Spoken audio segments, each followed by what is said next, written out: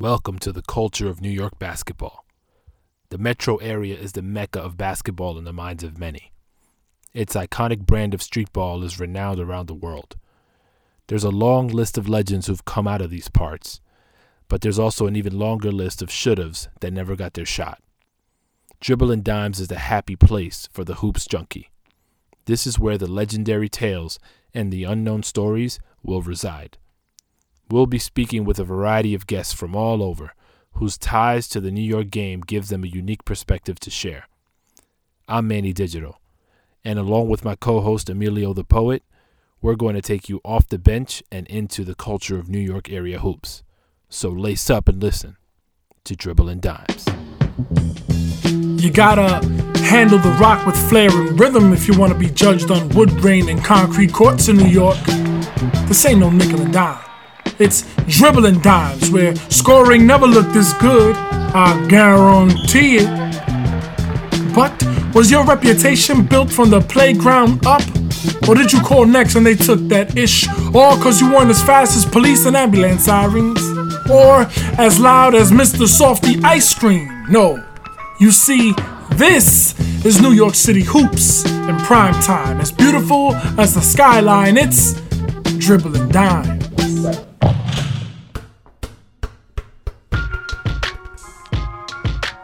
This man hails from Brownsville, Brooklyn. He caught the hoops bug watching pros such as World B. Free and Pearl Washington play basketball right at his doorstep in Howard Park. He attended and played at Kareem's alma mater, Power Memorial Academy, and also attended Powerhouse Prep School Laurinburg Institute, which produced playground legend Earl the Goat Manigault and the second most championship ring-wearing NBA player of all time, Sam Jones. He's also the three-time co-host of the year on the I Am Rappaport podcast and the host of the upcoming This, That, and the Third podcast.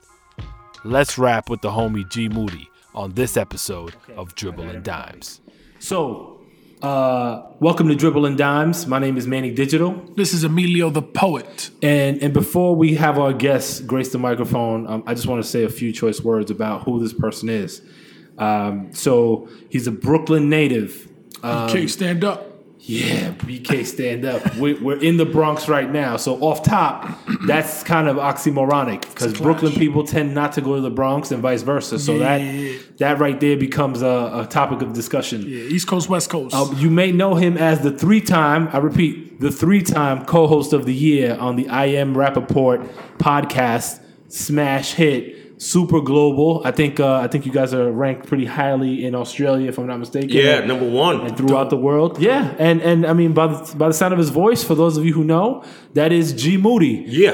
And I'm going to bite Michael Rappaport and say G Moody, that sounds like duty. Last name rhymes with. Yeah, sorry, last name rhymes with duty. No disrespect, but I think it's the funniest shit ever. Yeah, everybody likes this.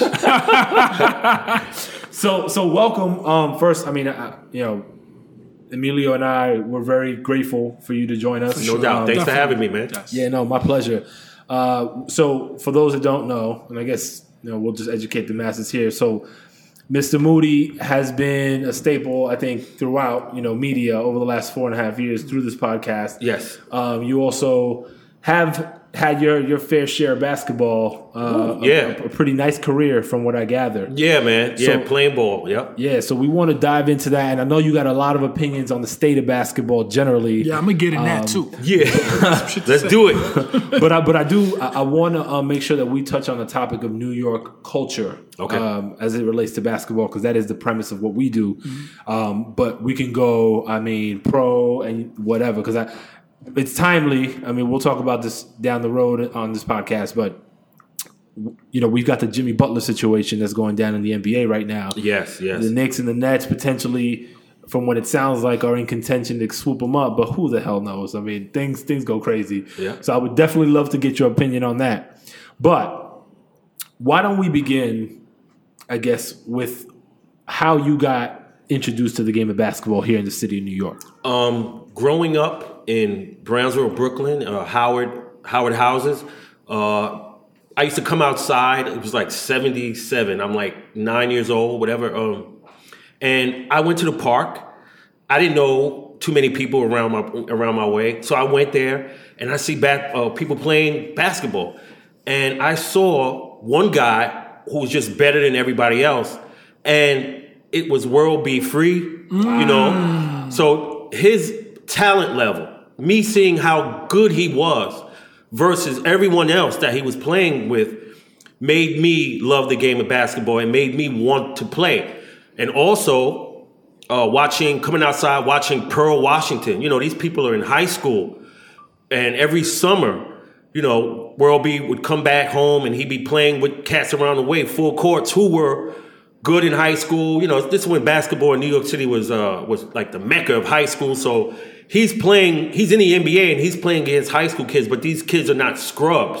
Right. So he's actually working out. Pearl Washington was in high school. So me just coming outside around the way, going to the park so I could play, and then witnessing the talent of an NBA player made me go, man, you know, I want to play this, and I want to look as good as World is shooting. And so I was introduced to it, just coming outside and seeing an NBA player in my park. So you were spoiled. Yeah. Now that I think about it, yeah. You had crazy. One of the top players probably in the game at that time. He was at his at your doorstep. He was at his prime. It was 79, 78. I used to see him every day. They used to be playing early in the morning. I used to come outside 8 a.m. And there was some other pros too that was he would bring from the 76ers and stuff. They would play. Wow. It would be like camp in the summer. And what was the name of that park? Howard Park. Howard House. So it was right in the project. In the project, yep. Got you. So in our last episode, we had a gentleman by the name of Darren Quinlan, who goes by the name Mr. Q. He at the PAL here in the Bronx at Webster PAL. Right. He would be kind of like the college athlete that would play, you know, practice with people like Pearl Washington. Yeah. Right, the pros and you know, the McRae brothers, like a bunch of Scooter and Rodney. Yeah. Mount Vernon. Right. Uh-huh. So he did mention, it's funny, like how you weave things together, and that wasn't intentional. He mentioned also Pearl Washington and you know, how dynamic the guy was. That guy was like the Beatles, man. I was 10 and I had some guys from around my block that played ball, and they let me troop along. So I used to go to those games, the Wheelchair Classic, a lot of those tournaments in Coney Island. I used to be riding the train with them. And Pearl, it was like really like the Beatles were following this dude, like the fans, and he would just put on a show everywhere. He was really phenomenal. And I saw it. And he was on the train. Yup. So I know, listening to the I Am Rappaport podcast, there was a big stink about LeBron riding the train for the first time. I think it was last season, right? Yeah. He did it for aesthetic purposes. Right. But Pearl and all those guys, we had to get on the train. Right. We had no choice. How y'all moved around. Right. Yeah, and it was dangerous then too. But let me ask you a question. Before you go to the park, you see World Be Free. What was your relationship with basketball at that time? Like, were you in it, or were you like? I wasn't in it. I was watching it on TV. It was tape delay. The finals was tape delay, and I would just come outside and shoot hoops. Okay. But then the older guys played, and then I saw World. I said, man, you could actually get that good if you keep playing this game. Wow. So to see an NBA player at 10 outside really, really bugged me out. As far as like, damn, he was so much better than everyone else. Right. So, I mean, and then Pearl with the handle, it was just crazy. I can imagine. It was like I was like sitting down in the park watching this. That's crazy. And everybody used to come to Howard Park because of the NBA players. Right. So it was always full. I wish we had cameras. It was packed. People was on the fences. Man, that's how I got my introduction into basketball. Go ahead. Yeah, my question is like Rucker Park, for example. Yeah, Harlem. I'm just trying to be like, if you could picture that, it gets crowded NBA players. Is it something like that to where like people are falling over each other to watch? Like certain time in the afternoon when World would be and his friends or some NBA players, they would call next. Mm-hmm. That's when people would just crowd around because you're watching high level basketball. It wasn't like he was playing with scrubs either. These cats were all city in high school. My man Traj, my man Derek Givens, my man So many. James Majors Okay. that went to Seton Hall, they all would be out there playing game after game, and I was just part of the audience. That's awesome. Yeah, it was really like a professional thing. That's dope. So you were introduced. I call it the cheat code, right? So you caught like the cream of the crop right outside your door. Yep. And how old were you roughly? You said around 10, 9 years Around old? 10. Yeah, I came outside like 9, and that's when I saw it. And then so you rolled around, played around the block and whatnot. But Yeah. then when did you fall into it where now, in high school and beyond, like it became like a habit? Well, after that, a couple of summers I just playing to get my talent up, get better at it. 1979, 1980, I played PAL in Brooklyn. So we used to play these little games, go to Red Hook. So like a little neighborhood team, police athletic league. So they would take us as kids and we'd go Red Hook, Brooklyn, play different police athletic leagues. Then you just keep playing. And then Brownsville Jets, BRC, Greg Jocko Jackson was one of my first coaches. He played for the Knicks. He was World Beat 3's teammate at Guilford, his college.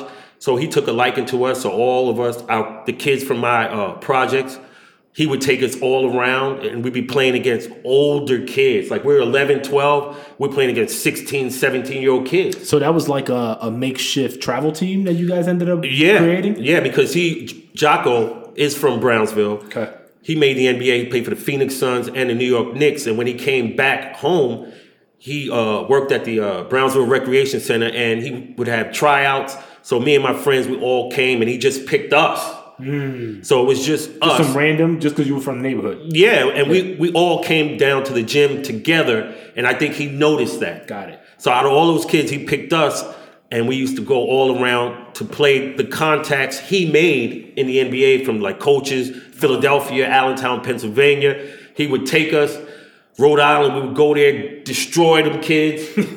and that's how we started. That's how I got with ball, just constantly playing, sun up to sun down. So was that moment when Jocko kind of saw y'all come together and was like, you know what, we're gonna do something with these kids? Was that the moment you think where, granted, you're working yourself up, leveling up, trying to get your skills up? Yep.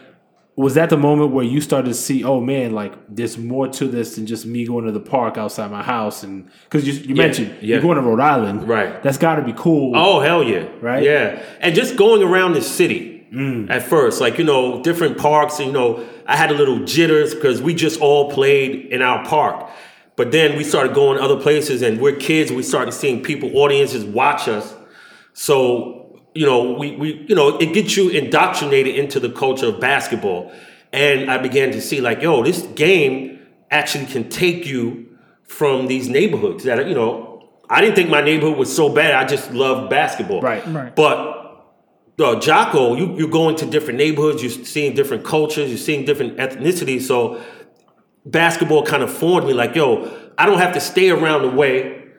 Basketball could take me all different places. And that's exactly what it did, man. It opened my eyes. Because if I didn't have the love of basketball, where would I be? I'd just be in Brownsville. Right. So it expanded your horizon. Yeah, early. absolutely. And you meet all types of people that I'm still friends with. That's so cool. That's dope. Where did it take you? What was your experiences like? Did you further your education because of it? Yeah, well, after Brownsville Jets, I played for the Broncos, the Madison Square Broncos. So I was 13. That's where I met Rappaport. Nice. That's where I met Michael Rappaport. That's the Madison Square Boys and Girls Club, right? Yeah, on 28th, I think. It was on 28th and 2nd. So my mother didn't know I was taking the train. So after school, junior high school, the trains were 50 cents at that time. Right. And instead of coming home, I would go to Manhattan. I'd sneak to Manhattan because dude in my gym class said, yo, go to the Broncos. That's where competition is. So I got on the train, went by myself. Time out.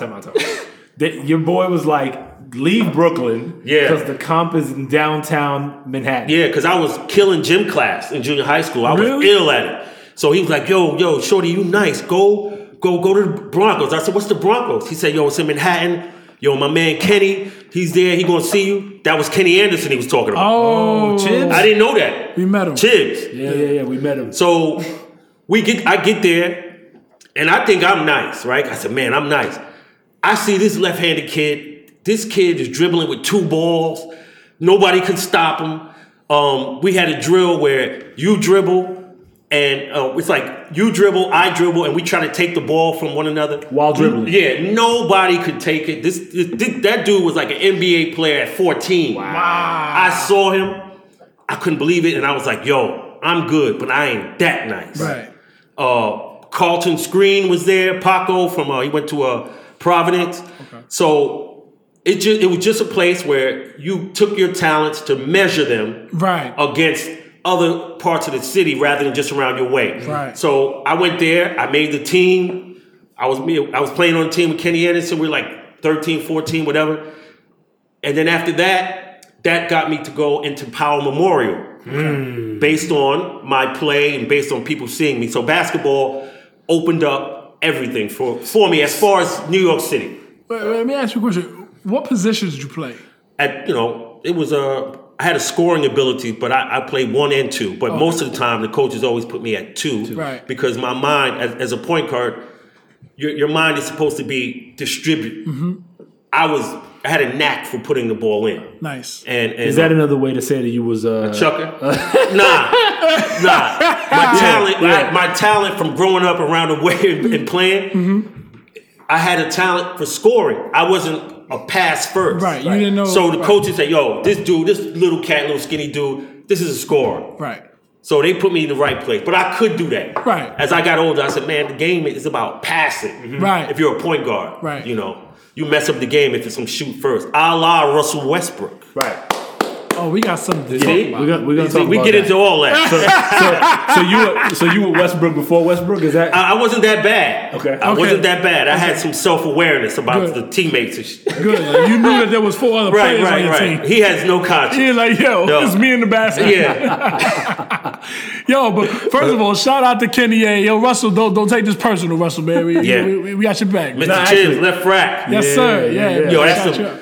it's Kareem and him as the top New York players of all time. We're gonna get there. All right. We're gonna get there. All right. I want your list. I want All your right, Oh, all right. yes. But I wait, heard about it. but I want to go back to the culture. So as Okay. you're going, so we're at Madison Boys and Girls Club. Yes. You're playing with the Broncos. From when Jocko put you in, started taking you around to Madison Square, to the Madison Square Boys and Girls Club, how was the culture shifting for you? Because I'm sure there was an established culture already around you. Yeah. But as you're injecting yourself into the game of basketball here in New York, Right. how did you see that shift? Because what I've gathered from other folks is, once you're in it, you see this thing kind of move and evolve so rapidly that you kind of can't even really pay attention to what's happening. So, like, here in the city, Right. how did that pan out for you? After I left Brooklyn and I started to travel to Manhattan, the Brooklyn thing, how it changed for me, Brooklyn was just, with Jocko, we would just play in Brooklyn, right? And in the BRC, we would play different teams. But when I went up to the boys club, Madison Square Boys Club, it's citywide. It's all these different tournaments that Jocko, we hadn't went to. Right. Citywide, Elm Corps, each one teach one, all kind of different leagues that the Broncos, I was playing in. Right. So I'm exposed to everybody. And I'm going against cats from all over. Whereas Brooklyn, where I was in Brooklyn, it was just really much those areas. Right. And I seen the illest cats, man, like Malik Sealy. Man. Man, these guys are my age. So I'm playing against them and Jamal Walker, all kind of nice cats. So I was able to play in different tournaments. Right. LaGuardia House, citywide. Citywide in the mornings. Our first games is at Brandeis High School, 8 o'clock in the morning. Citywide. So I'm on a train at 7. Your game is at 8. What's your mom telling you? My mom said, she knew I loved ball. Okay. She knew, this kid likes basketball. I know he ain't getting into no foolishness. He's going to the game. So I'd be there every weekend, citywide, Brandeis. Every Julia Richmond, you got a game there. So I was really one of those kids, I don't know if you see him anymore, that had the backpack on and they riding the trains and they got 3 games in a day. I was one of them cats, man. So that culture, I don't see it anymore because of the AAU. Right. And I'm, sometimes I'm on the train and I see some kids with like ball and stuff. I'm like, yo, that was me. But it was hard body back in the days. Right. Because New York City culture was really basketball centric. And we always produced mad ball players. Right. Rod Strickland, Pearl Washington, Kenny Anderson. The list goes on. And it ain't so much like that anymore. What do you think the biggest difference is? So you mentioned AAU. Right. There's a debate. A lot of people consider that to be a plague. Some people consider that to be, a positive thing. Right. What do you think is? Because we're not talking about a lot of years here. We're talking about maybe 20 years. Right. When you see that big shift. I don't. It has to be that AAU, because when I was coming up, it was the parks would stay full. Yeah. With kids, with high school guys, with men, always playing. The culture of basketball was vibrant. You go to any park, mad games. I got next, this and that, all over. Then it just shifted. So all that stuff, it went to the gyms, I think. And it changed because you don't see that as much. And I don't know what shifted it. But back, in New York City, it was, when I was coming up, that was all you did. Right. Like as a kid, like, yo, we coming out. We're gonna play Skelly, and then we gonna and then we gonna play Ring Alivio, and then we going to the park, and it's all day, all night. When the lights come on, next day the same thing. So you don't see that no more. Nah. People got video games to play. Yeah. We did that for like 10 years. I was about to say, people don't know about Skelly. They probably need an app to play Skelly nowadays. You don't know. That's real talk. You don't know about that. It's sad. Google it. It's sad. Yeah, word. It's sad. Because my thing is this. Like, I feel like, okay, I hear you about the AAU. I can't speak about it because I never been to that level. But I want to ask you, nowadays, I feel like also video games have a huge influence in kids. Yeah. And I feel like it's not just forget about just being pro athletes, like just being healthy and doing something productive. Right. Yeah. I feel like that's a big thing. Do you feel like that has anything to do with it? Or do you feel like, are you talking more from the era, from where you saw fit, like from the cutoff that you were playing ball, that AAU kind of took over that space? Video games did play a part. I had video games, but it wasn't at the level of these kids. Right. But my thing was, I'm coming outside. Right. We were kids who were athletic. It wasn't just staying in front of the watching the consoles and shit. We did that. It was like for a little bit of time, but it wasn't centered around that. Right. You know what I'm saying? Like, yo, we're gonna play stickball. We're gonna play football. We're gonna stoop ball. We're gonna be with the Puerto Ricans. Cats play handball. Yeah. Right. We play baseball with the Dominicans. It was It was everything. Good. Right. Everything, and that provided a great childhood. But then I was thinking, what if there were mobile phones? That would have changed. That would change. We wouldn't have been doing that. Right. I would have been on my phone. I know that. Oh man. Right? Oh, that's some great technology. And if they had that in 1979 and 80, I probably would have been the same way. I probably would have been like, yo, this is dope. Yo, Snapchat, Instagram. Yeah. Imagine they had all that. Yeah. We wouldn't be so much into what we were, but thank God, I was able to come outside and meet people and play ball and do things, man. Right. Travel, catching bees. I had the greatest childhood, man. Catching bees? Catching bees. Yeah, Brooklyn cats know. Yo, the bees are around the grass. Nothing to do. Get a jar, mason jar, put some foliage in, put some leaves in, and catch bees. or lightning bugs and bug out what's going on. The lightning balls, I'm with you. But the bees, we gotta talk about bees too. We have to put his mom on. Bees are going extinct, so it's Brooklyn cats that we have to blame. Fault. Yeah. Thank you very much, Brownsville. We ain't had nothing else to do, bro. I hear you. Here in the Bronx, we gonna mess with a Brooklyn cat all day. You and our home turf. That's what's up, man. BX. I love BX. It looks like Brooklyn. You've been here a long time, bro. Yeah, you from us now. You part of us now, man. You adopted. Yeah. We took you in. Now you ain't homegrown, but you close enough. Yo, I remember coming out here with my aunt lived on Bruckner and Powers or something. Yeah. Yo, it was devastation. Yeah. Yes. Yo, I remember coming off the Bruckner with my pops, and being like, yo, her building was the only one standing. Everything was rubble. Yes. The Bronx made a resurgence, man, because people don't understand. It was like Berlin out here, man. Yeah. Yep. I remember. Right? I remember that. Yeah, I remember back in the 80s, I want to say late 80s, I think President Ronald Reagan, if I'm not mistaken, came out here, man, and we just saw nothing but rubble behind him. Yep. And then Mayor Dinkins? No, Dinkins came out here too. Jimmy Carter, too. Jimmy Carter came out. Yeah, So Charlotte there's Street. a couple, Yeah. but I just remember these images. I remember I'm a kid. Right. I'm at this time, I'm not Right. knowing what's going on. I'm just seeing the images. I'm seeing who, this figure and this rubble behind. They calling it the Bronx. I'm Yeah. like, right? Like, you know what I mean? Like, I'm not. People really, don't understand it. You just look at how communities were back when the Bronx was really, really bad. It's unbelievable that people were actually just living around all that, All right? the rubble. Right. It's crazy. But It's people, crazy. people adapt, man. Yeah. That's what's crazy. Yep. So I want to kind of go back before Okay. we move forward from the Madison Square Boys and Girls Club. Okay. You mentioned a few names: Malik Sealy, Kenny Anderson, a few other cats that you Rest in peace, Malik Sealy. Yeah. rest in Yeah, peace, for absolutely. sure. Yeah. You played with some amazing talent there. Not to belittle you, Right. but I mean you have names that a lot of people recognize. Yeah. What are some stories that you can share with us from those moments, like from not necessarily from those players, Yeah. but from that experience that just I don't know signifies kind of that moment in time? Lloyd Daniels, Sweet Pea, seeing him play, seeing him hit fadeaway jumpers left-handed from the corner. Wow. I mean, just the talent of Kenny Anderson, my man B.J. Carter from Queens, went to Hillcrest High School. It's so many that, Rod Strickland, Tit Dog in Harlem from the Gauchos.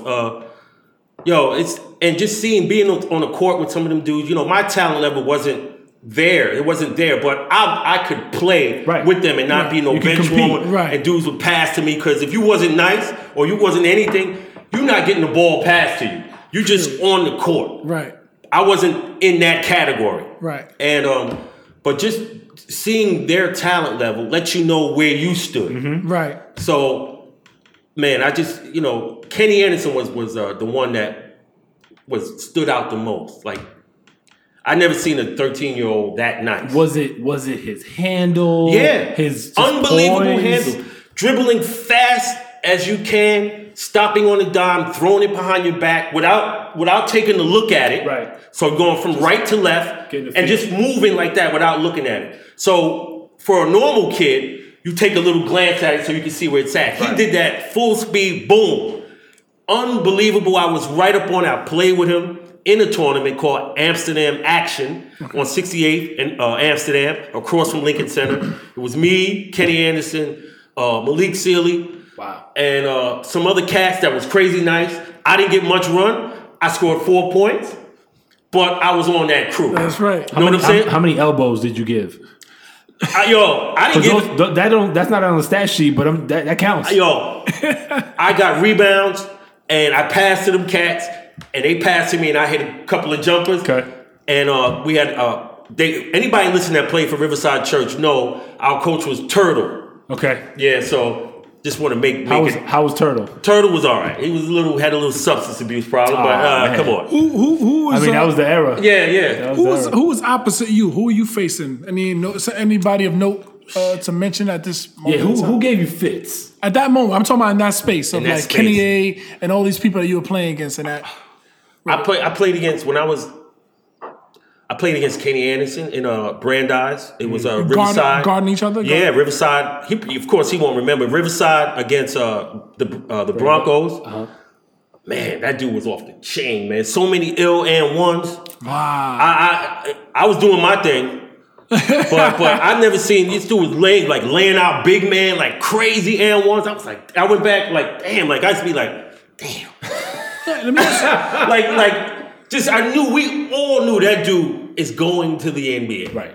Let me ask you a question, because you mentioned a lot of names, a lot of people that you were very passionate saying these names. Yeah. I want to know, do you feel, as in retrospect, do you feel like there's names that could have made it the way that perhaps didn't make it for whatever? My man, a guy I played with, basically second grade with this dude. We was playing ball growing up. My dude Al Williams. Okay. What He position? went to he's point guard extraordinaire. He went to Thomas Jefferson High, then he transferred to Truman. He played with Rod Strickland and Nice. Okay. Greg Poindexter. Okay. Dude was a perfect point guard. I got all my heart from him because this dude was fearless. We're little kids basically. Right. And we go in these gyms in Brooklyn or whatever, and this dude didn't have any fear whatsoever. He going at these dudes. He busting these dudes' ass. So playing on the team, I was like, yo, I'm in second grade with this guy. So if he could do it, Yeah, it gave you confidence. yeah, it was like, oh shit, go. I'm gonna go at him too, like that type of stuff. Right. So, it was a lot of players that I played with. Jason Williams, who went to St. John's. Yes. Played for the Nets. Yeah, we went to Powell Memorial together. That was nice. that was the first dude I met on the first day of school. He asked me, did I play ball? Nice. And just. So wait, you guys didn't get to finish, right? Because It closed the next year, so Right. we did 1 year in Power. Okay. I had a Jason Williams. Who else? Jamal Mash? No, Jamal Mash? No. No. He wasn't. He was. I think he was. It was Mel Kennedy was there. Daryl's guy went to Seton Hall. That school was a factory for hoopers at that time. Wow. We're talking 82, Oh, 83. Jamal Mashburn wasn't nowhere near. Yeah, 83. Man, Norris McAdoo. This dude had a half an arm. What? Crazy nice. Like homeboy now from the plays Seahawks? football. Yeah. Seahawks, yeah. This dude, crazy nice. You could Google him. He had like a nub. We call him Lucky. He's from Harlem. Okay. Crazy nice. I first saw him. I said, man, I'm gonna take the ball from this Right. motherfucker. Right. Never did it. Wow. That night. Did he use the nub at all? Yeah, he Like, shot. not to He be had funny. the ball right here. Oh, Yo. that's crazy. My man was crazy nice. I can't believe you telling me this. Norris McAdoo. Lucky. People in Harlem know. Luck. I never heard no shit Yeah. like that in my He was whole life. crazy nice. Then after that school closed, cats went to St. Raymond's. My man Ray Echoes. So many nice dudes, man. So many that I came up. Glad I came up in that era. We talking 80s. Yeah. The best time, man. Yo, That's shout out to St. Raymond's. St. by the way. Raymond's, baby. We Yeah, Ravens, man. We Ravens. We Ravens. My brother and I, Amelia and I are Ravens. Yeah. Yeah, I know. I've been to all those schools. I would squawk, but nah, that's not how I get down. We this weekend we were at a tournament. Right. It was it's called ACC. Basically, it was All City Champions. I think is what the Right. group is called. It was New York versus Philly. So the So best. they did a game on Friday. A series of games on Friday in Philadelphia. And the next day on Saturday they did a series of games in New York. Okay. I I think I saw that on Instagram. You got Yeah, it. I posted some stuff. Yeah. So, I got to tell you. So, you mentioned at the onset here of our interview the talent level that you saw, at the park and high school age kids. Yeah. Right? Yeah. I can't remember a time, and granted, I'm a little younger than you are, but I can't remember a time where I've seen such gifted athletes.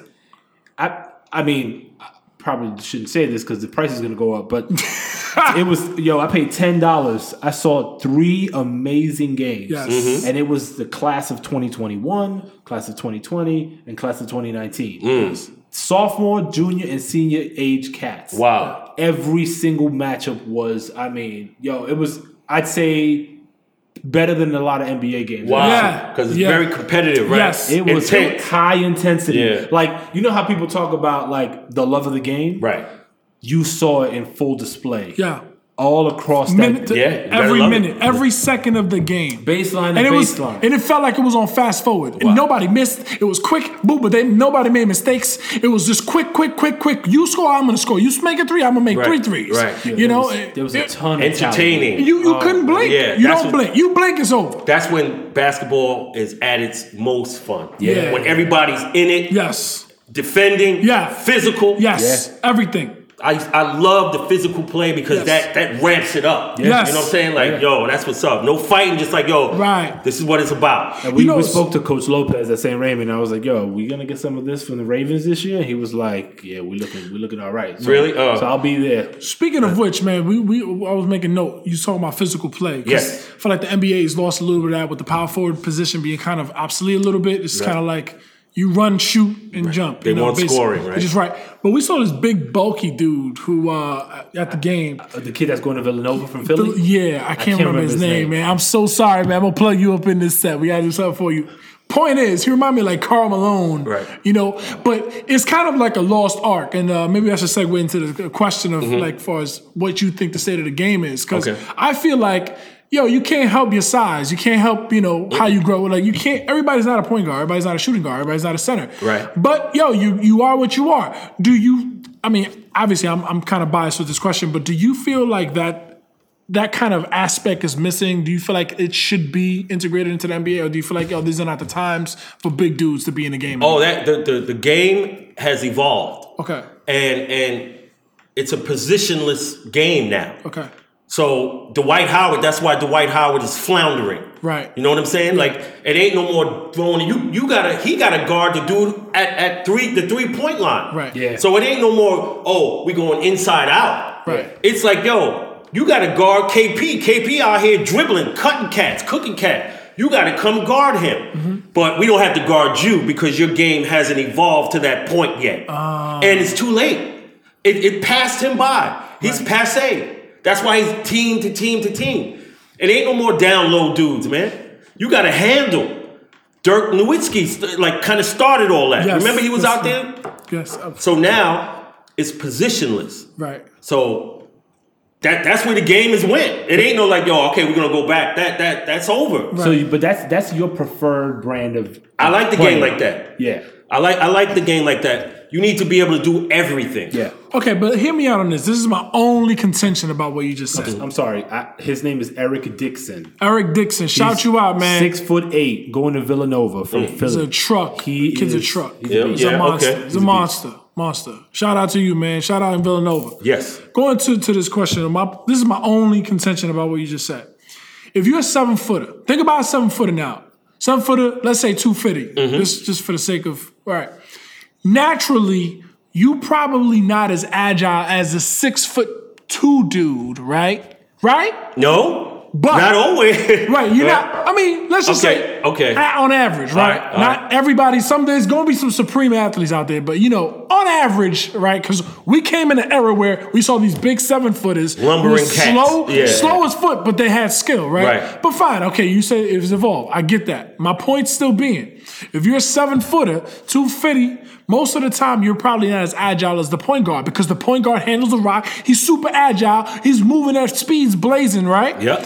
Most of the time. So my point is, I feel like it's an unfair advantage to make the game completely surrounded upon the ball-dominant guards to where the center has to kind of now become a guard, basically, just to stay in the game. Because, let's say, how about feet size? The man got a size 20 foot. Where he going? Where is he going? Magic Johnson revolutionized the game. That's not fair. And made big guys. Magic Johnson. And made big guys.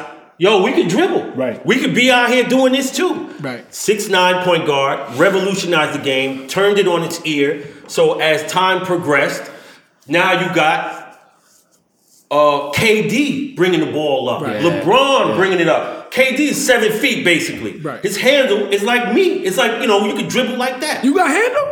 I could do what he could do. We're going to test that out. But I'm saying, like, another segment. You never saw a 6'11" dude behind the back, spinning, with no problem. Right. So Magic Johnson is responsible for giving big cats the confidence to say, we can dribble like these dudes. And now what you're seeing in the game, the European players, that's all they've been doing. Right. So they coming over here and Dwight Howard and all that inside out, that's the old game.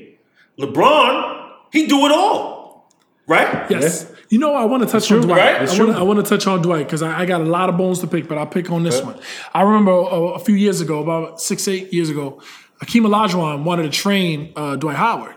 Right? I don't know if you guys saw this. I remember the pivots and all that. Right. So Dwight came out of it like, I can't, basically he didn't go fully with the workout. I feel like he took it for granted. Right. And I'm thinking, like, yo, this is one of the greatest of all time, my brother. If dream. that man spit, you catch it. They call him the Dream. If he spit, you put your hand out and catch the man. Right. What, like, don't soak it up. Yeah. Mind you, same Kobe Bryant, same trainer, Akeem Olajuwon. He's soaking all that up. His footwork is amazing. My thing is, you didn't evolve because you didn't want to evolve. You thought, I'm the man. I'm making $150 million. It's going to last forever, and they're going to just soak it up, and they're going to take my 19 points and 10 rebounds, and that's just going to be. My man, you should be dropping 25 a game. We were talking about that 10 years ago. And now the game, like you said, passed you by. Yeah, they wasn't even giving him the ball. Right. And he don't deserve it. He don't deserve it. And Atlanta, he was doing that. And at Houston, it was like up and down. You were the fourth option. Yeah. Right. Because the ball's on the perimeter. Right. You got to be out here guarding these cats, man.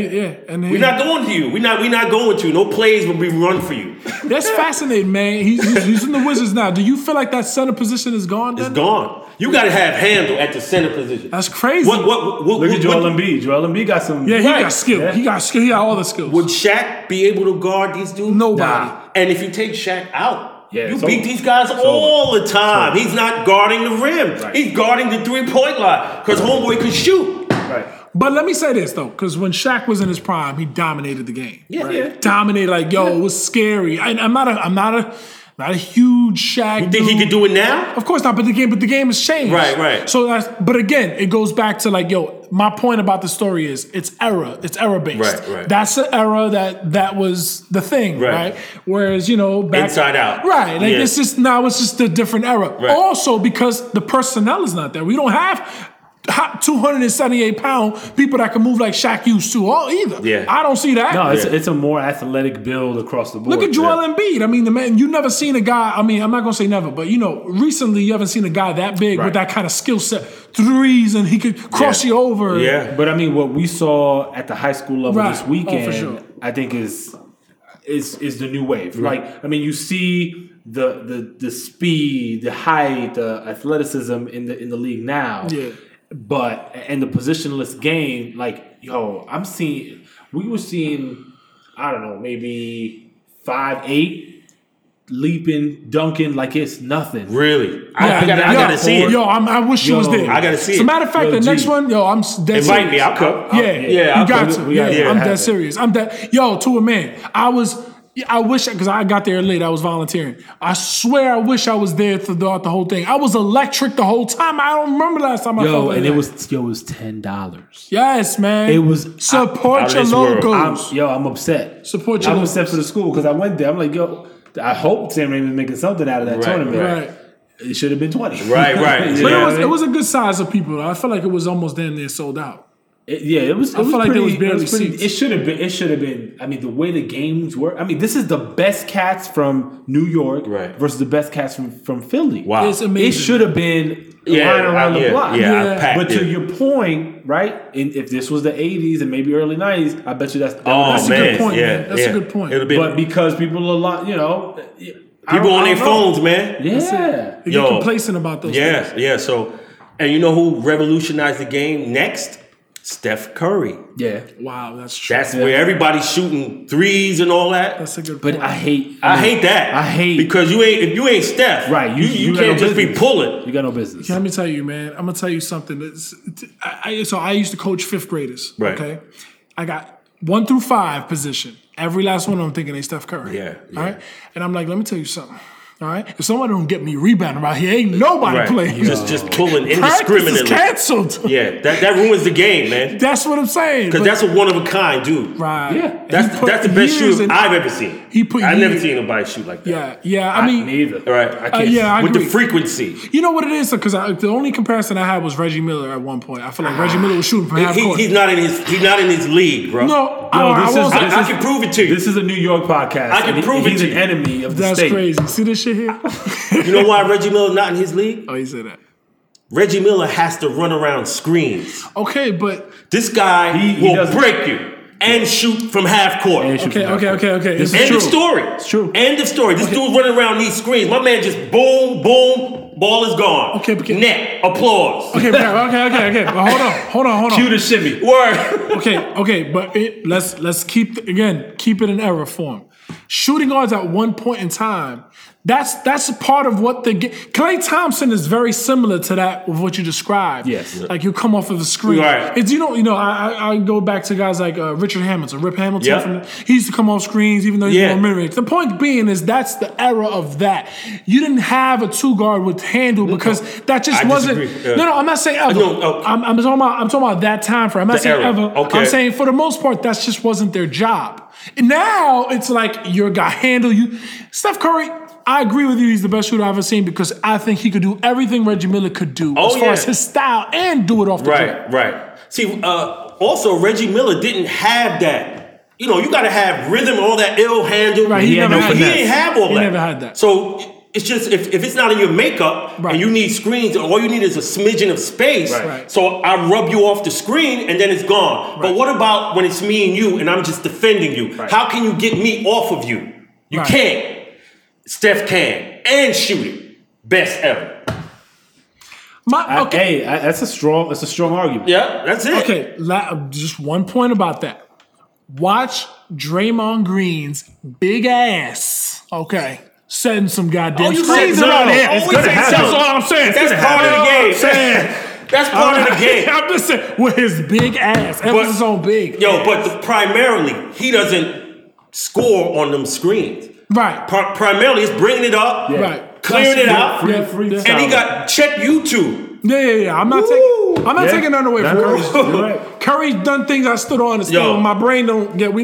I don't get it. I don't get it. I've never seen nothing like that. When I lived out in the Bay Area, I was fortunate enough to see when Golden State was playing Houston, one of those playoff runs. Okay. And Golden State won out. I was at that game before they went to the Western Conference Finals, I believe it was. Right.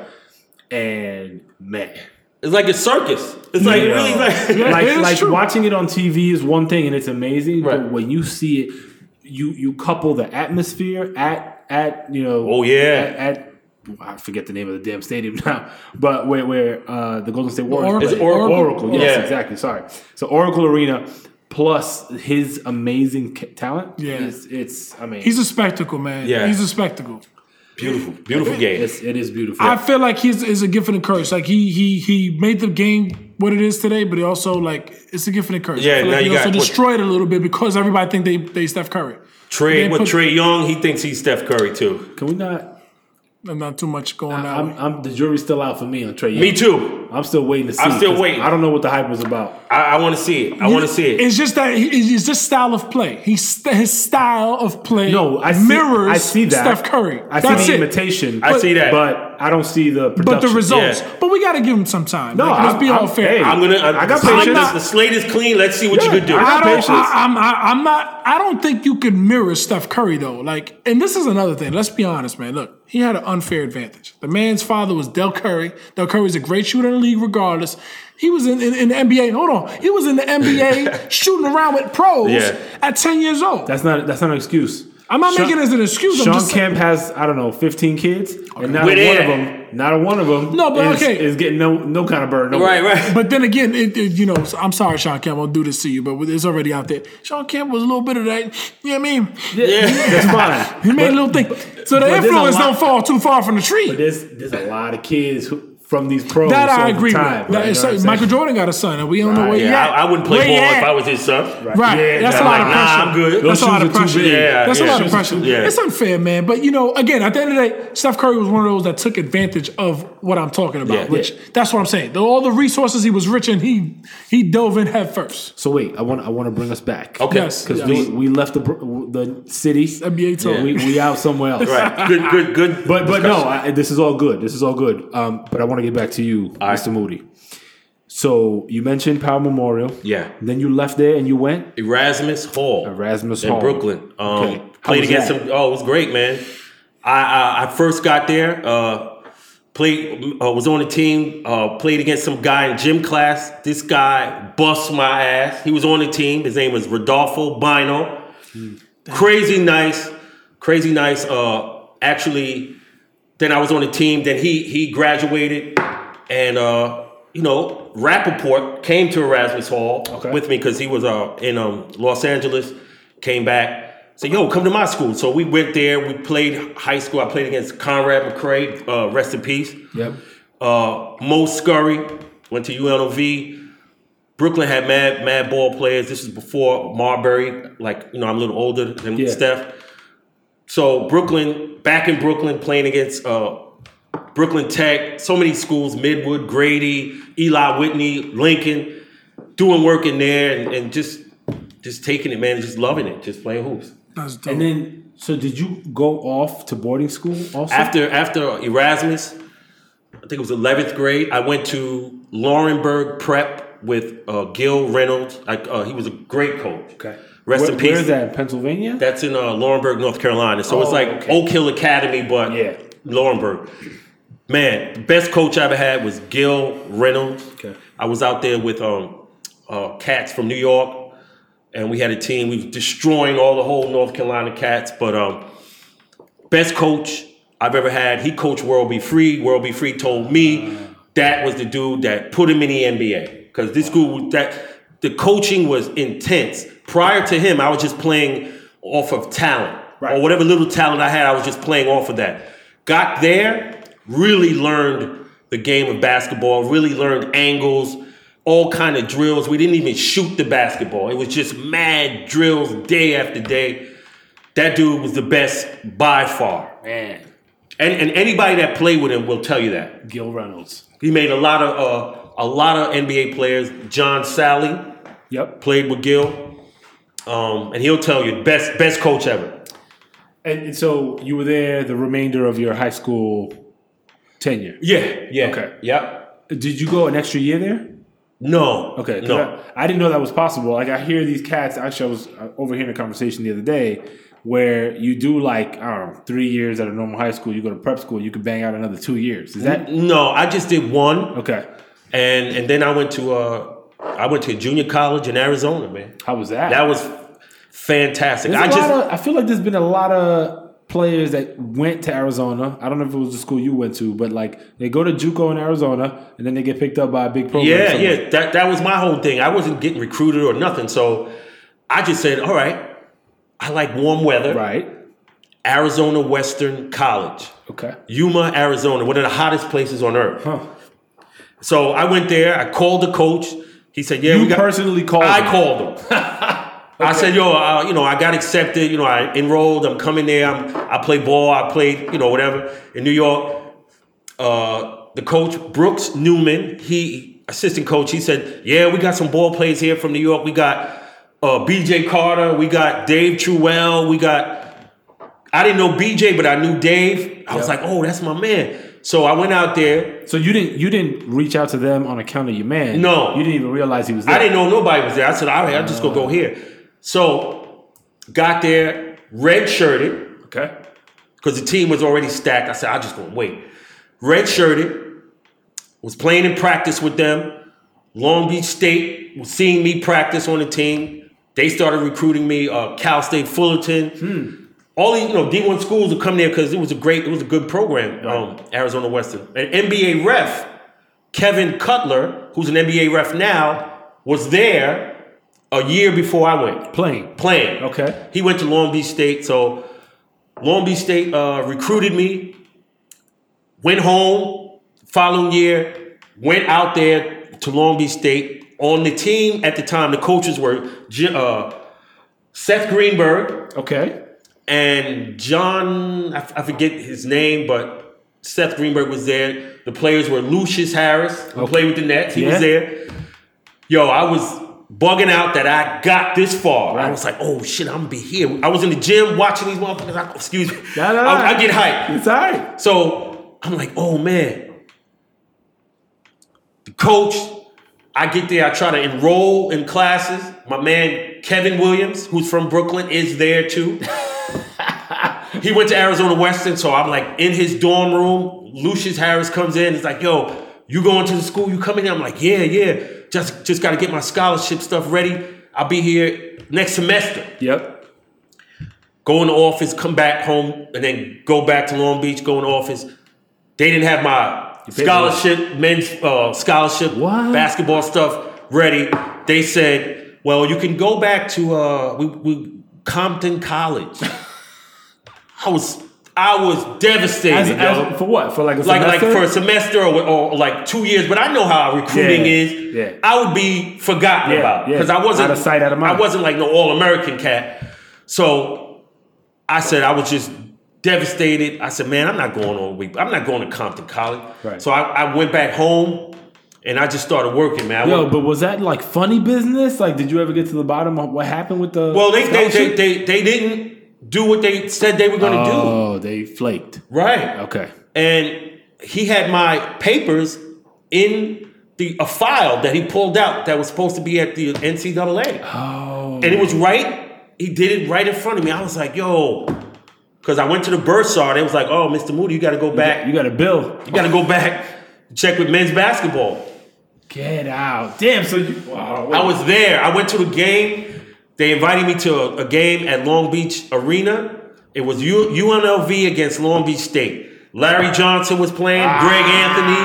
I was on the floor. I was watching. I was like, I'm here. I'm playing against these cats next year. I was hyped. And then the balloon bust. So let's talk about that because that experience is valuable. Like, so you get there, you go through all this stuff. Your hopes get crushed. Yeah. How do you leave with, I don't know, resentment? And I mean, you got to be pissed, right? I just was shocked. Yeah. And I came back home, and I mean, I just started working and stuff. I still was kind of, young or whatever. I started working. I worked for the health department, and then Cass like, "Yo, man, you're only 20. You should go back to school." Right. I said, "All right." So I went back to school. But it wasn't the same, like, basketball stuff. Right. So I was just like, let me just continue. I had a good time. It was great. I got mad memories. Forget it. So you just cut it out. I just stopped, just started working, having fun. I still was kind of young. Right. So I was just like. You switched. Yeah. You switched into. So but you went to school. Did you finish college? I finished 2 years. Okay. Yeah, finished 2 years. Was that an associates? Did you get an associates. Okay. And then I just started working. I just started focusing on this is going to be my life. And I'm a play ball. I still play on some Weekend Warrior. And that was it. In the summers, just still played until my body gave out. So, I mean, it's actually... Now, the story is kind of sad because you didn't make it to... Right. I mean, that was a dope school. I just wanted to be D1 on TV so my moms could see it. Yeah. That was it. That would have been... Yeah. No, but not only that, like, to get a scholarship to go to school. Yeah. Like, that's not easy to come by. Oh, hell no. Yeah. And trust me when I tell you, I'm still paying for my time at UMass. Right. So, it's crazy. But, so, like, for me, your story isn't...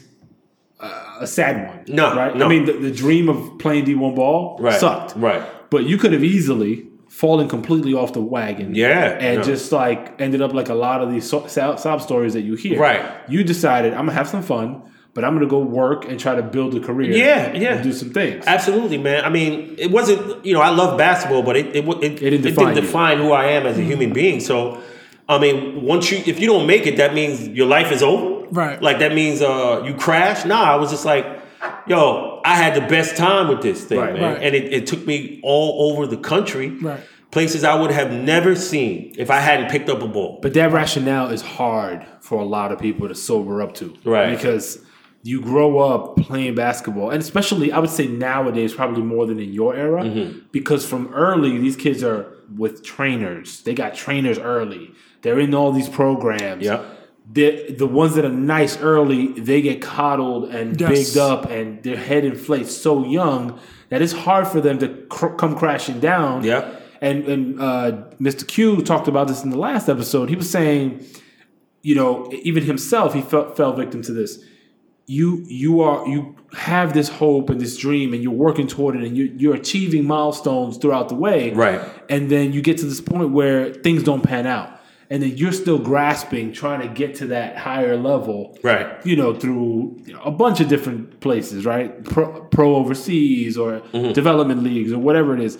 But ultimately, it comes to a point where either your body gives out or the reality has to set in. It's like, look, you aged out of your opportunities. Yeah, it's not going to happen. But then by that time, a lot of these cats can't it's not easy for them to go back to start fresh to try to create and cultivate a career. Right, because you aged out, and it's like you basically wasted a lot of time. Right. And it's hard for you to be real with yourself and be like, yo, that was a waste of time. Right. But you know what? Also, cats should also think about overseas. Yeah. Just like Definitely. Like if somebody would have came to me at that age and be like, yo, you could play overseas and offered me, I would have went at 21. Because that really wasn't a thing. Right. It wasn't as for yeah.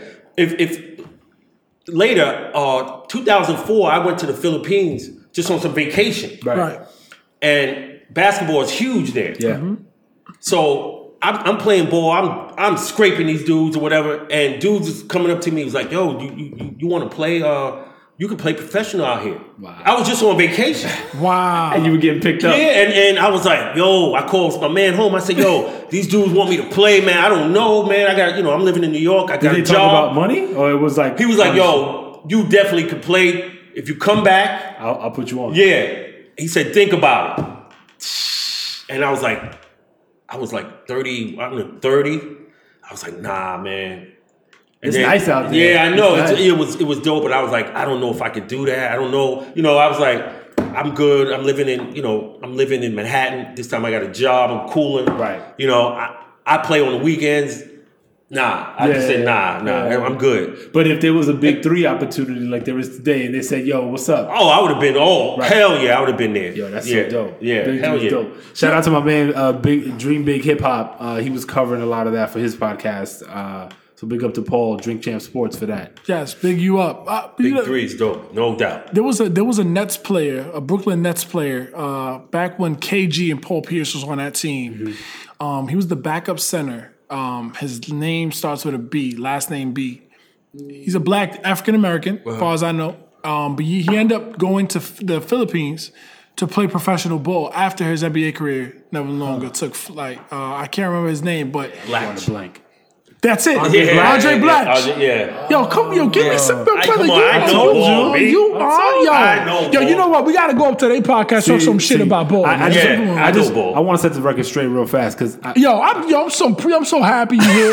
in case I anybody, swear I thought I was gonna be swimming alone. I swear to God, I thought I was gonna be swimming alone. I really want people to understand I this swear. guy is multi-talented. I'm What so you hear dope. That's on the so I Am dope. Rappaport podcast I'm so is just happy. a sliver of Yeah. what this man is capable of. I'm so Word up. happy. So Word. this is why he's Dribbling Dimes alumni Thank after God. this episode. Yeah, give it up one time. Thank you, man. Woo! Hell yeah. We happy to have you, for real. All sincerity. Like, Thank you, man. Thank you, guys. It's dope to have a clash of like you actually know ball. I know. and you're of it, right? You're of Yeah. it, and then you can see the other side of it. I know the culture of it. When KD did that sucker shit. To Excuse Melo? me, my. Yo, The can you stop Golden State- apologizing? Sorry, all right. Yo, all don't right. ever apologize again. All man. right, I won't do it. No, but hey, speak Because, up, you know, speak the up. culture of basketball, unwritten rules. Oh, you said KD, not KG. No, KD. Yeah, I thought so too, but that's why I was like, I didn't KD. finish the story. The unwritten rules of hoops, Yeah. culture, me and you on a team, and we up 3-1 against Manny. Manny comes back. And you kicking it to me like, yo, gee, next year, yo, we gonna scrape Manny. Yo, we going at him. We're gonna work out all summer. And then I'm like, yo, I don't even tell you. I bounce on the team with Manny. That's sucker shit right there. Yeah. Okay. Hey. What would you feel about me? I don't know. I would feel like you ain't shit. Right. But- That's the culture of it. It's but- money involved, but still. No. And I don't agree. I agree with you. Right. Because we come from that same cloth. Right. I come from that I come from Jordan is Bulls, Barkley's Phoenix Right. or Philly, whatever. Ewing is the Knicks. Right. We come from that. Right. Like you loyal and that's it. Right. I don't want to hear this team shit. But I piggyback off the earlier conversation we had about Dwight Howard, Yep. which is the game has evolved. Okay, the game has evolved, and all the personnel and pieces in it has evolved too. Right. Players at one time were so loyal to their franchise, whereas now they're loyal to winning. Yeah, you can. Yeah. I do believe, and I'm a firm believer that in 10 years, no one really gonna give a shit. Like, who's Yeah, at the end of the day, like the player was the player. Was he good or was he not? You know why that actually is true? What? Because the breed of people that we are Yeah. will not be the voice, the louder voice in 10 years. Let me tell you something. We gonna be the voice. Nah. I'm speaking. I You're speak gonna loud have- right and now. nothing against the millennials. Like, Nah, I you know, understand. Right. but they're going to be the overwhelming majority. I get right? what just I get what you're trying to generationally, say. that's just the way it is. I get what you're trying And to say. they're going to look at KD's move probably as something relatively passe. Right. Not a big deal. Right. And it's just keep it pushing. But the loyalists of the game that will remain will still have that contentious argument. Because it is, as you said, it is sucker shit. Yeah. Right. Like, yo, if you were if you were to tell me, yo, you're going to miss out on $100 million if you don't leave, I can't fault him for that. Yeah, But that goes without saying. The paper was long no matter how you Right. No, slice but it. he was if he had stood, he stand to make more money. That's what I'm saying. Okay. That's what I'm saying. So But he left that on the table to leave and do what he did. Right. Exactly. He wanted to win. Because he wanted to go team up with the superpowers. Right. So Now, I mean, if you do some LeBron type of business, now right? let's talk about it. That's So good. let's talk about That's a it. whole different ballgame. You think so? Of course. He phoned the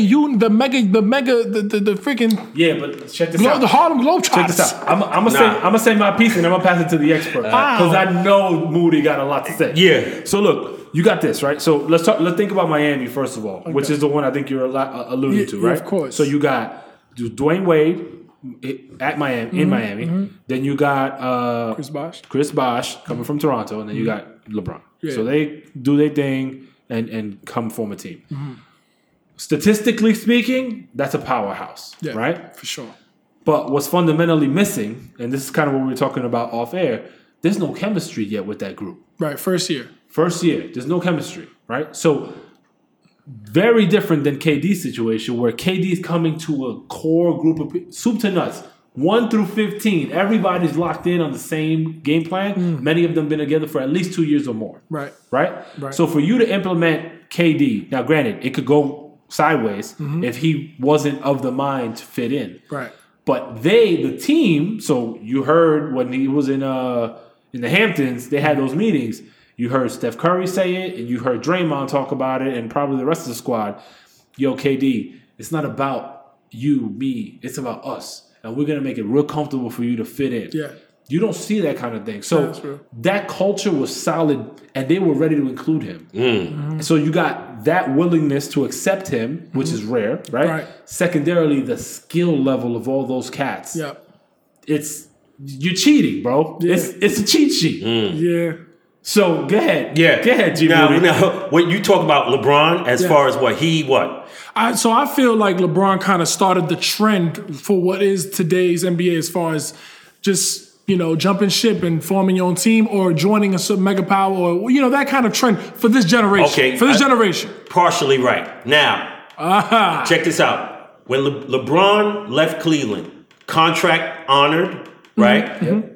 Miami, the year before, didn't make the playoffs. Right. So you're not joining a championship team. Fair. You're not joining that. So you're contracted, you're a free agent, you go there with Dwayne Wade, right? Then you win. Your presence brings a championship, right? Right. The year after. Yeah. So my thing is the team wasn't ready made. Like they didn't Golden State didn't need this cat. Right. LeBron went to a team that didn't make the playoffs the year before. Right. So that's the difference. Tell him why you mad, son. Yeah, but okay. If we're gonna go, hold on. If we're That's the difference. Okay, but and that's all fair points. But here, again, the team that was the year before is not the same team that he's joining. Recall that Chris Bosh is also going on that team, and you still got a Dwayne Wade who's in his prime, and LeBron James is in his prime. Right. So I just wanted to make you understand. If Chris Bosh was on that team last year and the same rules apply. You act like Chris Bosh is crazy nice. He a Hall of Famer? Hell no. Okay. So they call him one of the Spice Girls. Remember Skip Bayless was calling him that. You're not that nice. You think he a big three? Hell no. But hold on. But you know what? Can I say something? At that time frame, and we're talking about just in that frame and space of time, he's one of the top tier players in the league.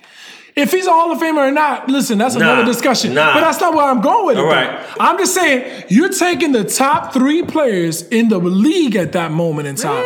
I'm not saying, hold on. You can't make that point, baby. Okay, hold on. You gotta chill. Hold on. Is Chris Bosh top 3? No. What I'm saying is, I wouldn't even put, he may be top 20 at that time. He wasn't no 3. Now y'all going crazy. Chris Bosh was nice. We're gonna say he's nice. Yeah. He's going top 20. But you can't be like, we're gonna get Dwayne Wade, LeBron James, and Chris Bosh, and Cat's gonna be, word, you got Bosh? Nah. Nobody's thinking like that. All I'm saying is Chris Bosh in the East was starting the All-Star game. Yes. Right? Let's just go there. He's nice. Which means he's at least top 10. Right? Okay. That's all I'm saying. Whether he's top 1, it doesn't really matter. Remember, you got LeBron James, who you think is we're all in agreement he probably one of the greatest, if not the greatest player of all time. Fine. Oh, we're going to get there. Yeah, we're going to get there. But hold on. But my point is, he's supernatural with his ability. Dwayne Wade as well. So even if you got one of us running, it don't matter.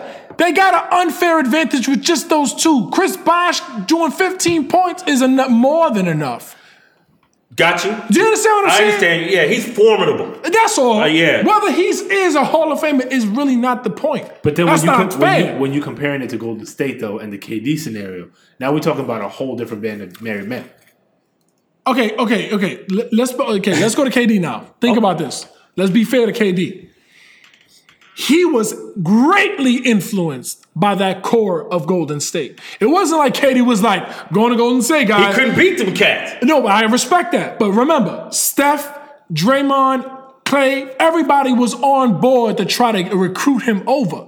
So aside from it looking good, I'm going to say this from a basketball standpoint. We off air, we talked about Russell Westbrook. I don't know if it was on air or off air. We spoke about were on air. Yeah. Russell Westbrook. I alluded to Come on. Russell Westbrook is not easy to play with Russell Westbrook. You're the point guard, and I haven't seen the ball since the first quarter. Somebody give me the ball. I give you credit because Westbrook is bugged out. That's not fair. And I understand KD probably wanted to bounce because of that, because he knew, like, he makes it harder for us to. Right. We were up 3. You were up 3-1 with these dudes. Yes. And they were up 3-1 with LeBron, and LeBron came back and beat them dudes. Washed them. So. Right. LeBron is that dude, man. No, I and people talk about KD, LeBron. There's no comparison. They trying to leapfrog this dude into being the best player. Nah, he's not. You not. He's not. Because homeboy beat that team. He's not. He saved the day, yo. I respect that, man. And you know what? I'm gonna tell you another thing, man. Just the fact that you speaking with passion about your shit, you got that shit, man. All right. You got that shit on this podcast. All right. So top 3. We definitely need to. All right. Top 3 conversation. But I want, actually, why don't we have that conversation now? Yeah. I would like to speak after that about the looming trade the Minnesota Timberwolves need to make with Jimmy Butler. Okay. He mentioned the top 3 in New York City, which I thought was dope. No, we're gonna talk about that. I think that's really interesting too. Let's start there and let's work our way up. I like that. So I honestly, I didn't do my homework to even think about this. This is so a big, I can't give you one. You mentioned 2 names that I was like, oh. But you have I think you have more than us, just based on your experience here playing ball. Right. I think you got a better perspective than I think we might even be able to come up with, just your exposure with the different players. So top 3 New York City, right, players, and I hope that there aren't all going to be pros. Because I know for a fact. Here's why I say that. There's a lot of cats that are amazing. The legend of those people is amazing. I see. They never set a foot in the pro league. But we talk about New York State, the history of New York State. Right. It could be interchangeable between Kenny Anderson and Kareem. Okay. So you can't go wrong. I saw this dude, and he's my height, little whatever. I got him as number 1. Who's that? Kenny Anderson. Okay. Kareem could be number 1, but I got him 2. And I seen Pearl Washington, and I seen the aura around him, and Kenny Anderson surpassed Kareem in points. And that's my 3, man. Kenny Anderson, Kareem, or some days it could be Kareem, Kenny Anderson, and Pearl Washington, because I seen them 2 dudes with my own eyes. And I seen the crowds around and how people man, it was special. So that's it for me. I just feel I feel like, listen, I watched. I'm gonna share this disclaimer. My first ever introduction to an NBA game was a Nets game with Kenny Anderson at that point. Right. So I was mesmerized. This is 1995, I want to say. Drazen Petrovic was in there. Yeah. Portland Trailblazers were playing Clyde Drexler, and I was like I mesmerized. there? I feel like I was there. You probably did. George was there. George was there. Yeah, George. So So Dominic, man, shout out to my George middle Ramos school. and Larry Villar. Yo, I did not know your last name. I hope you guys are watching. That's our elementary school. Middle school. It's no longer there, but elementary school. They took us on a field trip, and that's how I got exposed to Kenny Really? Anderson. Okay. Like I saw him on TV, but like that was like, oh, I'm hooked to the Right. NBA. Like I'm hooked. Sam Bowie was there, etc. Right. But the point being is like, yo, I never in my life thought I would hear on the same top three Kenny Anderson and Kareem Abdul-Jabbar, Yo. dogs. The fact that you put those two together, and I respect you for it because I know what you're saying. Like you have a good like The history of New York you, State. you're like your teeth are sunk into it. So I respect Kareem he didn't lose in high school in 4 years. No, that So That's who's top three. who's the third? You would say. said said Pearl Pearl Washington. Just for the Played- handle, the played ill the Knicks. handle, the just playing the Knicks, right? Oh no, we played Nets and then Miami Heat. No, I'm saying the Pearl Washington. Pearl Washington, Nets. Yeah, Nets and Heat. Okay. Yeah. You When they give me ex- some The years. expansion of the Heat. He flamed out kind of quick in the league because he couldn't really shoot. Oh, I see. Okay. But his handle and his he's a little overweight, a little I see. pudgy. Okay. But that's an icon, and I saw him through high school, and the impact, incredible. So I would put him and so many others. But for that impact, it has to be Pearl, Kenny, Kareem Abdul-Jabbar. What about Dr. J? He's there, man. Oh, you The said Kembas. Who? Kemba Walker. Kemba Walker. Yeah, but you ain't putting them over them. But No, I'm just saying, Yeah, I'm I know just saying, the list. But yeah, The wait, list. Dr. J. We're not talking about Dr. J in the top three. Joe Hammond. Not- I heard Joe Hammond. He was nice, was yeah. a beast. But Well, you're saying it from your perspective as Yeah. far as your eyes could see. no, I'm saying When you for cumulatively- records yeah. and what you did in high school. I see. Right? I see. And the aura and your record. Did you lose any games? And Kareem hardly lost. Kenny Anderson, and they all won state and got the most points. Yeah. I seen them dudes, man.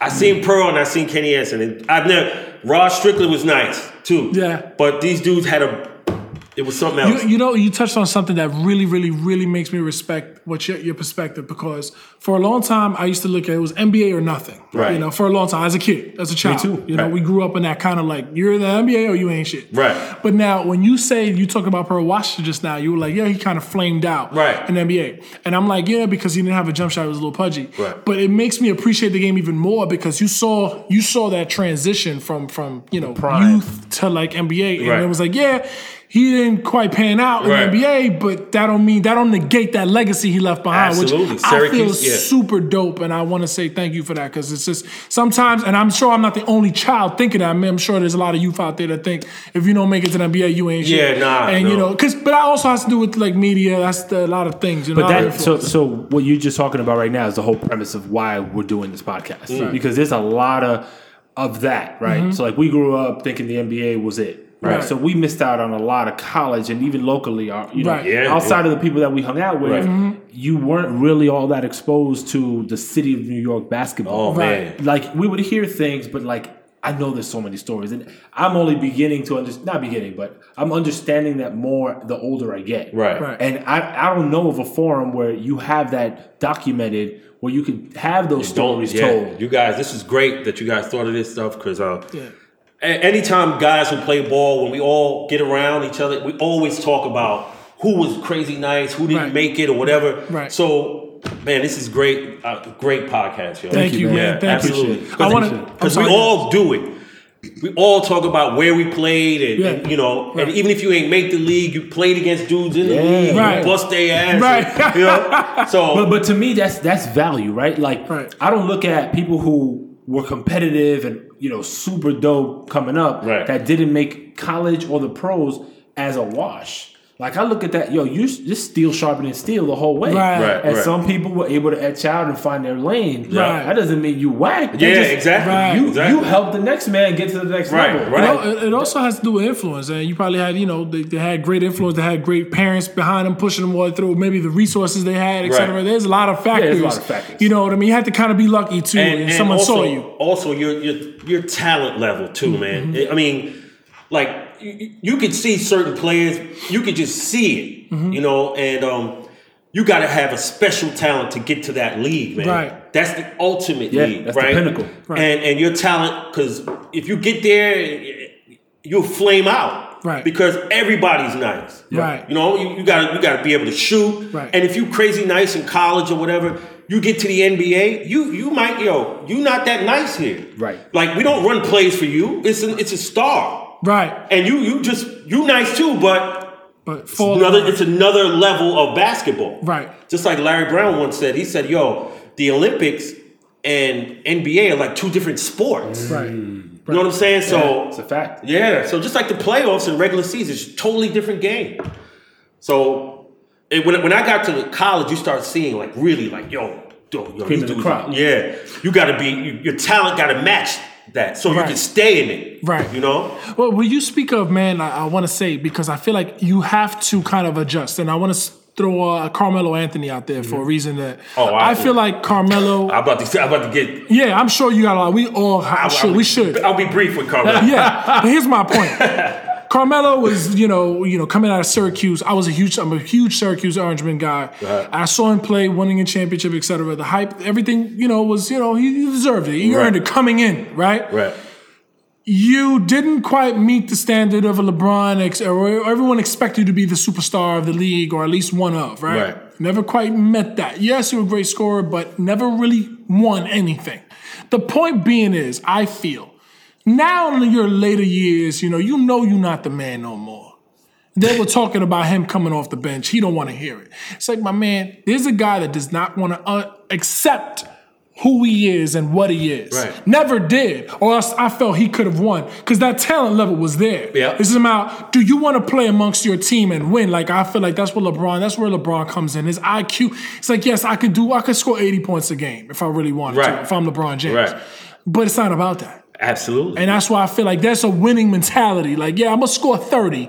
I'm going to get you 10 assists. You go over here from the bench going to score 10, 15, 20, and we're going to win this damn championship. Right, absolutely. And I'm going to push you along the way and encourage you and talk my shit to you. But I feel like Carmelo was that. What's your point? Since he's a former Knick. And I'll be short with it. This shows you what he's about. Right. He don't care about winning. Right. All he cares about is starting. You see what I'm saying? So wherever team he goes to is like, my cachet is this. I'm this and that. Right. Although I'm 33 years old, I'm on the sunset of my career. Usually, when you're a normal thinking guy, you be like, I just want to fit in, right? Because maybe I could get a championship, so I'm gonna do whatever they want. Maybe get 15 points. Boom, you could get a chip like that, and it's not like you piggyback. Nah, you fit into the crew. You earned it. Yeah. This dude gets insulted if the coach says, come off the bench. If there's younger players, you at the sunset, but we still need you. But you give us 10, 15 points, we good money. You could get us over the hump. Nah, man. Nah, I'm starting. Right. See? That mindset, you'll never win. That's right. You'll be shuttled out of Houston soon too. That's right. Because you're not getting the ball as much. Right. You're not that number one or number two option. Nah. So how is that going to set with him? Yeah. Knowing the attitude. Right. See? That's why it's like Iverson. You'll be shuttled out of the league. Oh, man. That's a great, great comparison. I gotta say, when talk of him coming to New York was happening, I was ecstatic. When I realized what we gave up, and not years down the road, when I heard the announcement of what the trade package was, I was in shambles. I don't at that moment in time, and that's why I give Scott Perry and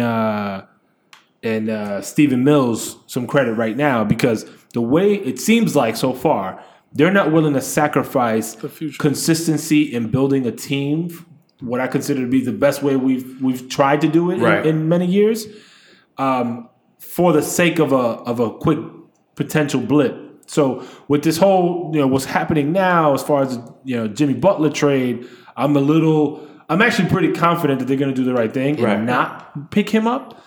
But back then, it was like, I was like, yo, what the hell are we doing? Yeah, gave up the farm for this Gave up the whole farm. And if you look at what, where those people ended up, I mean, you got a lot of great caliber players that if we would have nurtured, who knows what could have happened. Yeah, all this thing is just scoring. So what, man? Right. So what? Right. Yeah. LeBron, you can never mention these guys in the same sentence. Nah. LeBron look at the team he brought to the finals last year. Right. Look at that. That sums it up. You don't have to say anything else. That's right. This guy, if you change the roles and put Carmelo there, they don't make the playoffs. No way. Because you're not a team guy. Yep. You just want to stuff the stats with scoring. You don't want to defend guys. Right. Yes. Rebound. You Yes. LeBron is a jack of all trades. Assists, rebounding, scoring, brings the ball up, blocks. Yep. This player shouldn't be mentioned in any with anybody else. I unless almost- you could do all of that. I almost feel bad because you got James Harden, you got Chris Paul, and now you got Carmelo Anthony. Chris Paul and Carmelo Anthony, obviously, it's been reported forever Yeah, how absolutely. close they are. Yeah. I hope this doesn't damage their friendship because it has the potential to do so. Yeah. You already got, James Harden, It's his crew. it's his team. It's his crew. Exactly. You see how many times he shoots? It's his, exactly. Now, can a guy with Carmelo's attitude, can he stand for that? Because he was with Westbrook. Westbrook wasn't giving nothing. Right. And then the towel goes over his head. Right. You see? Right. It's coming soon. This year.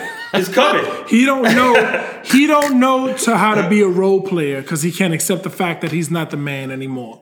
But you know what's funny? He never played like the man. Because a man is the winner. Right. And he ain't never been a winner. His thing is putting the ball in the basket. That's it. But not defending. But I seen him at the Garden. Olay. Yeah. The Olay style. That's right. And act like you playing D. Yeah. That's what it is. Because Pretend defense is a desire. That's right. Yo, I gotta be like, I'm moving my hips, I'm stopping you. Yes. You got a desire to do Yes. that. That's right. That's Same with rebounding. Yeah. You gotta want it. Yeah. But let me touch on I think the reason why the New York Knicks at that time mortgaged the franchise for Melo. Yeah. Because at the end of the day, it's the Big Apple, and this is about business. Right. He's a star name. Right. There's a lot of suits in the Garden that don't know really, they're not the nitty gritty fan like we are. Right. Like we know the game. Right. We're actually in it. We of it. We know that he ain't playing D. There's a lot of suits up there just drinking cocktails. Right. Let's be real. You know what I mean? Of course, yeah. They dress up the Garden real pretty with all these people and some celebrities. And I'm not hating, man. You know what I mean? If you need an extra person up there, I'm in there. But the point being, I'm just saying, Right. is that he's a name, he's a big name at that time. And unbeknownst to them, he's not a winner, but he's a name. So that brings credibility. The Garden has been a destination for tourists, no matter who was on That's a it. good point. yeah, That's a good point. Forever. That's a tourist. The world's most famous arena. That's right. Yeah. And so, but to your point, that's probably what James Dolan was thinking. Like, Yeah, damn, I'm sure. our Business numbers was looking kind of Marquee name. Yeah. Right. Yeah. That's it. But Yeah. it doesn't matter. I I've agree. been there where it's trash. The whole squad is trash. Yeah. Right. And that thing was packed out. Yeah. Yeah. So It's it's always sold out. And you're talking about a global audience. Yeah. People buy packages overseas. I know people in Argentina right now. They're like, "Yo, yeah, we watch the Knicks." That's crazy. They find a way to watch the Knicks. Right. That's crazy, man. Satellite. It's It's global. nuts. It's global. So sticking with the NBA, Okay. you and I had a conversation Yep. when I first met you at your crib, as a matter of fact. Yep. And I won't ever forget that conversation because you had like a hidden agenda. It wasn't that diabolical or devious, but it was very thoughtful in the way you portrayed it. So, you asked me a very simple question. Who are your top 3 ever in the NBA? I love that. Now, I have to give, I guess, a disclaimer. I'm a devout Charles Oakley loyalist. Yeah. Okay. When you said that, I was And like, so, what? So and this so going my south. answer, This is going south. my answer, and obviously this is not what you're asking, but I always talk about Charles Oakley like he is the greatest player in the world. Not because he actually is statistically, but because the heart, the grit, and the grind of that man. He's a favorite. He's a New York Knick. He's a favorite. I'm Yeah. sure there are Like others. John Starks. But Yeah. the guy was just I don't know. I fell in love with basketball because of The him. way he played it, right? He would stop at nothing to get that rebound or to box out or to And do what he defend needs to do. teammates. Exactly. Yeah. Exactly. Right. So, I respect that. so I want you, I guess, why don't you ask Emilio? I don't think he's had that conversation with you. Have that dialogue. Who is your top 3 NBA players of all time? Yo, so I heard your answers. I told you? Yeah, that's what All right. So I loved your answers. I'm gonna give you mine. I never thought about this answer before, but I love the fact that you mentioned Kareem Abdul-Jabbar. Yeah. I'm gonna swipe that from you. I'm gonna change one out because I'm not ready to give it to the king yet. Okay. I'm just not ready. I will say Kareem, MJ, and I'm gonna have to go with Bill Russell. Oh, hell no. How? No. Just because he won a lot of championships? Can I say something to you? But I need some rationale because that's a little. All right, well, I'm gonna explain. I'm gonna explain why I say what I'm go for saying. it. Again, keep this in mind. We gotta keep in mind with errors. Right? Got it. Stay true to that. I know it's difficult because we're coming from 2018 and the man played in the 50s. You know, I get it. I think of who changed the game. Like, all these players changed the game. Kareem Abdul-Jabbar, Scott Hook changed the game. Michael Jordan's favorite changed the game. Bill Russell, it was at a time when he was blocking shots. People wasn't dunking. You understand? He changed the game, the way the rules are played. He changed the game. There's not just because he's talented. Mm-hmm. He controlled the game, period. You understand? Okay. He dominated the game. You don't win 11 championships just cause. I don't care if you win 11 championships. Let me tell you something.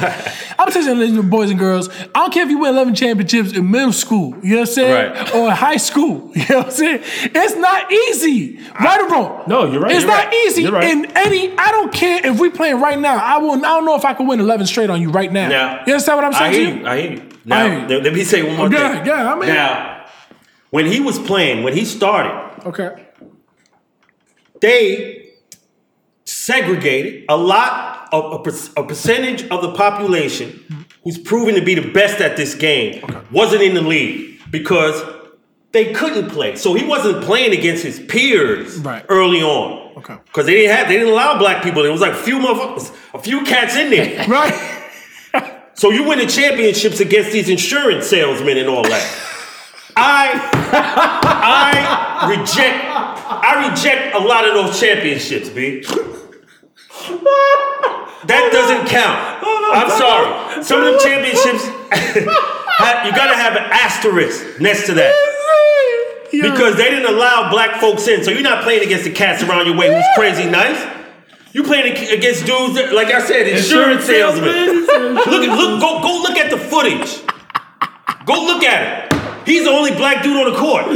Yo, you're right though. I'm just thinking about like the haircut. Yeah. You just put a briefcase on him and then straight. I'm saying, I'm not taking away from him. He's nice. He won champ, but when you were playing, they didn't allow black people to play a lot. You were like one of 3 of them. Right. So we can't, if we're not playing against the best, how am I gonna judge you? All right, let me just. I love your point. I love your point, especially in the beginning of his career. I agree. 100%. Yeah, you gotta give me. But I want to say this to you, to both of you. He played against Wilt Chamberlain toward the end, which had a Hall of Fame team. Right? These guys with Jerry West, he did his thing. Not Havlicek, I'm sorry. Yeah, I think Havlicek. Yeah. I'm forgetting names right now, the small forward. The point is that team was legendary. Yeah, he did. They did good. And with that said, Wilt Chamberlain, I looked it up. Wilt Chamberlain was putting up like 25 points and 25 rebounds. All right, it was insane. Incredible. But the Celtics were dominating them. And I'm talking about winning as far as like the series, winning the championships, etc. I want to say the Lakers won 1 championship versus 4. Right. Don't quote me on that. The point being is, like you said about LeBron James. Yo, don't worry about quoting. We're with the king of no fact checking. No fact checking. We probably gonna have to start borrowing that. No fact I don't want to be fact checking. Yeah, no, we ain't doing that. No, I want to take that last line he said about what we said insurance salesman. Yeah, we gonna have to take that shit. Yo, but I'm saying you gotta that cannot be left out. That has to be factored in. I do. And then people leave it out. I don't leave that out. Let me ask you this: so when he played Will, what was his stat line looking like? So I want to say it was in the same, with the exception of rebounds, wasn't as high. It was probably, I want to say it was like probably both had 20 something. He probably had 18 to Wilt's 25 rebounds. Got it. In that ballpark. But the points were all the But same. at that time they weren't considering blocks. Like that wasn't actual factored in. Yeah, it wasn't a stat at that time. And the shot clock wasn't there either. And shot clocks. So there's a lot. So you would figure he was probably up there in blocks too, because the man kind of invented blocking, so to speak. Like people, it was like a phenomenon at that time. Yeah. Like, oh shit, this guy just did that. Like, what do we do with that? You know what I mean? Again, I respect what you're saying, and again, this is another thing I had to do, because I used to get heated arguments with a cousin of mine who we would just be basketball. Like, this was our thing. Right. You know, we talked off air about talking basketball was the thing you did with your friends, and it turned into a podcast. But George Mikan was a guy that used to play in the early stages. Like, I want to say in the cutoff between when Bill was starting out. I think that was like the 40s? Yeah. Right, but 40s, they did like meet. Overlap, yeah. It was an overlap there. So George Mikan at that time, kind of like the I want to say the poor man's Kareem as far as hook shots. You know what I'm saying? Mm-hmm. Just a poor man, you know what I mean? But at that time, he was a heavyweight at that moment. Right. They did match up, and again, Bill Russell was overtaking whatever was in front of him. Granted, I understand what you're saying. I'm not saying he played against everybody. I liken that to Jackie Robinson when he came in. He wasn't, all his peers weren't playing because they had I get it. Right. I get it. But at the same time, you can't undo what's been done. I know. I'm saying I'm giving you the gotta prop, play. yeah. You gotta play what's in front of you. Right, You know what I right. mean? And I just feel like, again, I go back to, you win 11 championships and you're the star player. I don't care if you play in kindergarten. I don't care if you play in the rec league. Nah. I don't care if you playing. Listen to me. The competition. You as good as that competition, You, right? but you. It's true. That's what I'm saying. If they are discriminating, not letting a segment of the population play. I respect that. Yo, I gotta judge you on that, man. So, we cannot just leave that out. I respect that. Damn, it's unfair. What are we doing with those? So we're gonna throw away those 11? I'm not. I'm giving them the how championships. many championships? Because you said I like what you said. Asterisk, yo. But how many you taking away? How many you taking away? Well, we gotta see when it started, and we gotta look at the makeup. Oh, we're gonna have him back on the show. You gotta look at the back on makeup. the show because this is not unfinished. It's unfinished business. All right, let's do it, man. It's ridiculous, man. Now, my man Bill, I hope you're still alive, man. I want you on the show too. Let's get you, because we didn't get you. I'm sorry, man. I'm sorry. Yeah, let's go on yours. Kareem, MJ, LeBron James. In that order? It could be Michael Jordan number one because of the economics he brought into it. Basically, he brought the sneaker culture into the fore. Mm-hmm. So for that, with the economics and making the game a global game, that would put him over Kareem. Okay. So you could go MJ, Kareem, LeBron James. That's it. Hey, I mean, you're bringing in factors outside of the game of basketball, but I think they're relevant because of because it impacts the game of exactly. It propels the game. That's true. So you are number one because of that. Right. Yeah, you ushered it. Right, that propels you upward. But even and just to kind of tie it back to the podcast a little bit, like the cultural significance also is substantial because now you've evolved the game. You just him on his own on the court. You've now taken the game global. You've ushered in the advent of sneakers in a major way. Yeah. And now when you turn around, I mean the sneaker deals are insane. Based on him. Right. And he's still one of the few that has his own brand. Yeah. I mean there's not that many of them. In the game of basketball, he's number one. And the economics and what he's done puts him over Kareem. Yeah, I see that. You see what I'm saying? Like, because all that mixed in, Kareem didn't do all that. Right. Yeah. You number one. Kareem got all the points and he's, nice and everything as far as like the basketball, but you didn't bring in sneaker culture. Yeah. Right. You didn't have all the ill commercials. Right. Michael Jordan. I do respect that. I do again. Oh yeah, you picked. I picked Bill Russell, Kareem, and Jordan. But no. But listen, listen. You want to rethink Bill Russell? I don't. I said Charles Oakley, LeBron. Yeah, because we go. So I know off top I'm out the game. Yeah. Once you said, cats be like, what are you talking about? I know, but But that's a favorite. I'm not. But listen, you know what? And let me be fair about two things. First of all, is the big man, right? The marketability that Jordan had was his airness. He had already an aura about him, like that was like defied humanity, man. Like he was walking in the air. He was doing things that I still don't understand what I'm seeing. I still can't. I look on YouTube, I don't understand what's going on in this picture. He's gliding.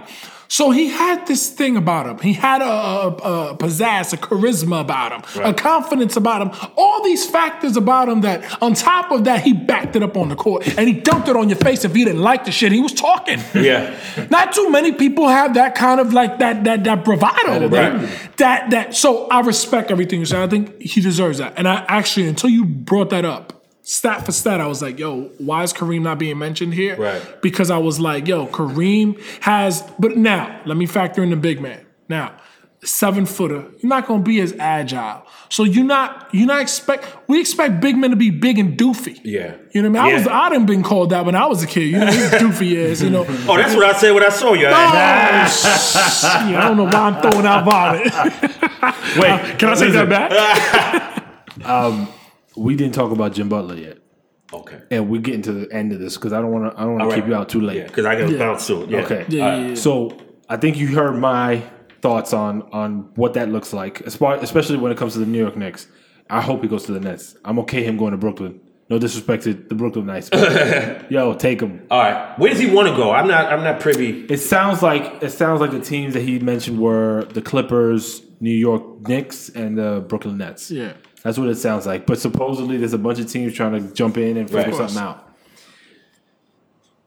I can't go through. I don't think Steve Mills and Scott Perry are going to make the bonehead play and give away choice pieces. Nah. They already done that. They already went down that road. They don't work. Right. The worst that I can see happening is some sort of deal with Courtney Lee, but I don't think that's going to be enough for something to pop off. Like, if it's one of those situations where we're not giving up much to anything at all, we'll take them. Right. But I'm more interested in building a chemistry with relatively young pieces that will hopefully look something like what Golden State was able to do. Yeah, I hope so because Golden State looks like this is going to be happening for a long time. Yeah, this is and LeBron is in the mix now. So based on the history, they might be in the finals. Right. Based on history, I don't think so. But you can't count them out. 9 straight. So based on the history, this cat either Western Conference Finals or the big thing. Yeah, the big game. This dude brought me, you, and 2 other cats to the finals. I never looked at it like that. You're man, right. I can shoot though, man. Right? You're right. So, all right. So what? We're still going to the finals. Whatever you can do, it doesn't matter. Hey, I'm a hell of a water boy. Right? I'm a hell of a water boy. Think about that. He lost Kyrie. Kyrie ain't going to the finals. He got hurt, but he wasn't there, yeah. Right? Yeah. Kyrie ain't there. Means nothing. That dude is special, man. I agree. And the cats don't want to give him that I agree with because they don't like him personally for whatever reason. But as a hooper, if you play ball, you know this dude, you know how hard it is just to rock one position, Yeah. To be leader in assists, leader in blocks, leader in scoring on the same team, People don't want to acknowledge that. That's because you don't really understand how hard it is. Yeah, to dominate like that. And you probably never played. No. Yeah. It's hard. That game is like, a point guard like, I'm distributing. These other cats can do it. This dude like, I'll do that, and that, and that. You just help a little. Right. We'll get to the finals. You haven't seen somebody like that? Never. No. You're right. And if that's what you want to do with top 3, I respect that. I'm going to sway this cat. Wait. Let's close. I'm not taking Bill. Go. Jimmy Butler. What's your take? And then I want your take. All right. He wants to be traded, right? Yeah. His contract is up? That's the rumor, yeah. His contract's up next year, but he wants out now. Right. Oh, he wants out now. He wants out. He's in Minnesota. The rumor is him and Big Cat aren't getting along. And Andrew Wiggins. Andrew Wiggins. He doesn't like the way they carry themselves. He's more like, I guess, in demeanor and the way he loves the game, an old school mentality. He thinks that these cats are Not really Not serious. working. really Yeah. about the game. About, right, well- about winning. Well, okay, if management is going to trade you, then they'll do it. But what if they don't? Right. You got to play it out. It's your profession. It's your job. Get out there and do your thing. You like basketball, right? F these guys, man. But do you think management would risk having a cancerous relationship with arguably the superstars of the team? If I was the management, all right, you know, we're gonna shuttle you out because Right. I don't want You don't it want to that. implode right now. Right. So, I would do it if I'm the management and the money. I'm like, okay, but I don't want the team to go downhill. Right. So we're gonna send you to where you want to go. What's your prediction, though? 3 teams. Clippers, Nets, Knicks. Clippers suck now, right? Everybody's gone. Yeah, they don't really have much. Nets You think Nets? come to BK because the That'd be Knicks. big for the The for the history of state. the Knicks is like, he's gonna if he comes here, Yeah. his talent level gonna go downhill. Tank City. Right? Just like everybody else. Yeah. Stoudemire, he comes here, he breaks his leg. Right? Yo, I'm laughing not to cry. Right. Think about everybody that came in and boom, go downhill. So Yeah. I don't want that history for this dude. Go to the Nets, go to BK, see what happens, man. yeah. I mean, I think he has a shot. Although I Yeah. love Yeah. David Fizdale, I think Kenny Atkinson may not be a bad deal for him. Look, Carmelo came here, he ruined the chemistry Right. between Jeremy Lin and Stoudemire and these Yeah. dudes. Yeah. They were rocking, right? Yeah, they were With rocking. who's that? Felton? With that Yeah. pick and roll, Yeah. they was rocking. Yeah. Carmelo comes, that's it. That's it. That's it. Ruined it. Yeah. A cancer. Yep. I agree. How about you? So as far as Jimmy, Prediction. I look at Jimmy Butler's situation like Kawhi Leonard. I don't know if you guys are familiar with Kawhi. He was Yeah. in San Antonio, Yeah. ended up in Toronto. Toronto. So I think he does get moved. I don't think the Knicks or the Nets get him. You think it's Clippers? I think it might be the Clippers. Out of those three, because the Nets already went through something similar where they mortgaged the franchise with KG. Kevin KG. They're already coming out of. They still got that cloud. Boston's still that waiting cloud for is that. still They over. never even made the play. Did they make the playoffs? Nah, they haven't. With them three? Nah. Nah, I don't That think was a they- 99-cent big three. So exactly.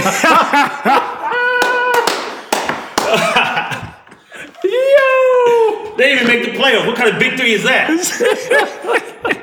And he's like, yeah, remember the press conference? Like, yeah, we gonna do all this. They did Nah, nothing.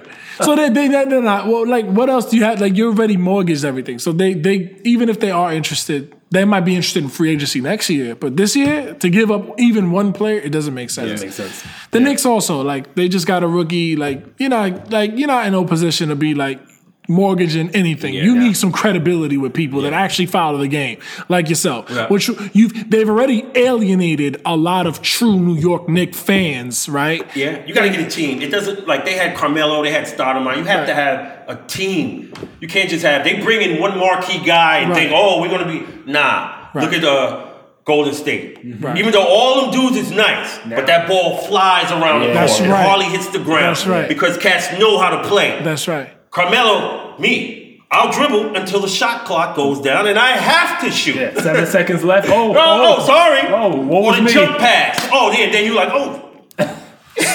I just want to say this because he brought up the big three a lot today. We're gonna challenge your ass to a 3-on-3 game. Yo, like I said on my pockets, just give me some time to get in shape. How much time you you need? need? I need about 2 months, yo. Damn. Yeah, yo, get up, yo. Yo, come on, man. I'm 49. I'm sure man. there's a gym in here somewhere. Yo, give me about 2 months to run some 3-man so I don't get that pain in my gut, like Richard Pryor said, where it just stops you. All right, we're gonna give you your time. We're gonna give you all the time you need. All right. Word. All right. Well, Moody, I appreciate you, brother. Thank you Thank so you. much Thank you for having being. Thank you for being time here, for man. us. I really Yes, man. appreciate Thank you, that. man. I really appreciate this, Thank man. you, I love man. it. Yeah, man. It was So, good.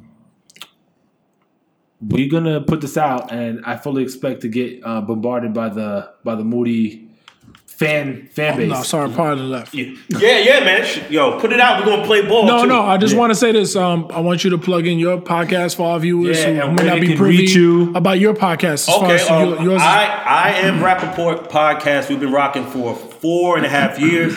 You can check us out on all platforms, iTunes, all of them. Google Okay. Play, the whole nine. Yeah, and my podcast is coming up Okay. shortly. I'm not making no announcements. Okay, or anything, okay, but okay. We still in the works with that. Dope. So Is that an exclusive? yeah, the I'm giving first y'all you mentioned? exclusive. Yeah. Wow, the first time ever, first yeah, time? It's called This, That, and the Third with G Moody. Really? Word up, yeah. Ah, shit, man. Yo, It's gonna be fly. that's what's up, man. I hope you Dribble and Dimes is recorded on location at the Renaissance Youth Center in the Bronx. For more information on the center and all the amazing things it does for the youth of the Bronx, please visit www.renaissanceyouth.org. Check us out on social media as well. We're live on Twitter, Instagram, and YouTube. On all platforms, you can find us at DRIBBLENDIMES.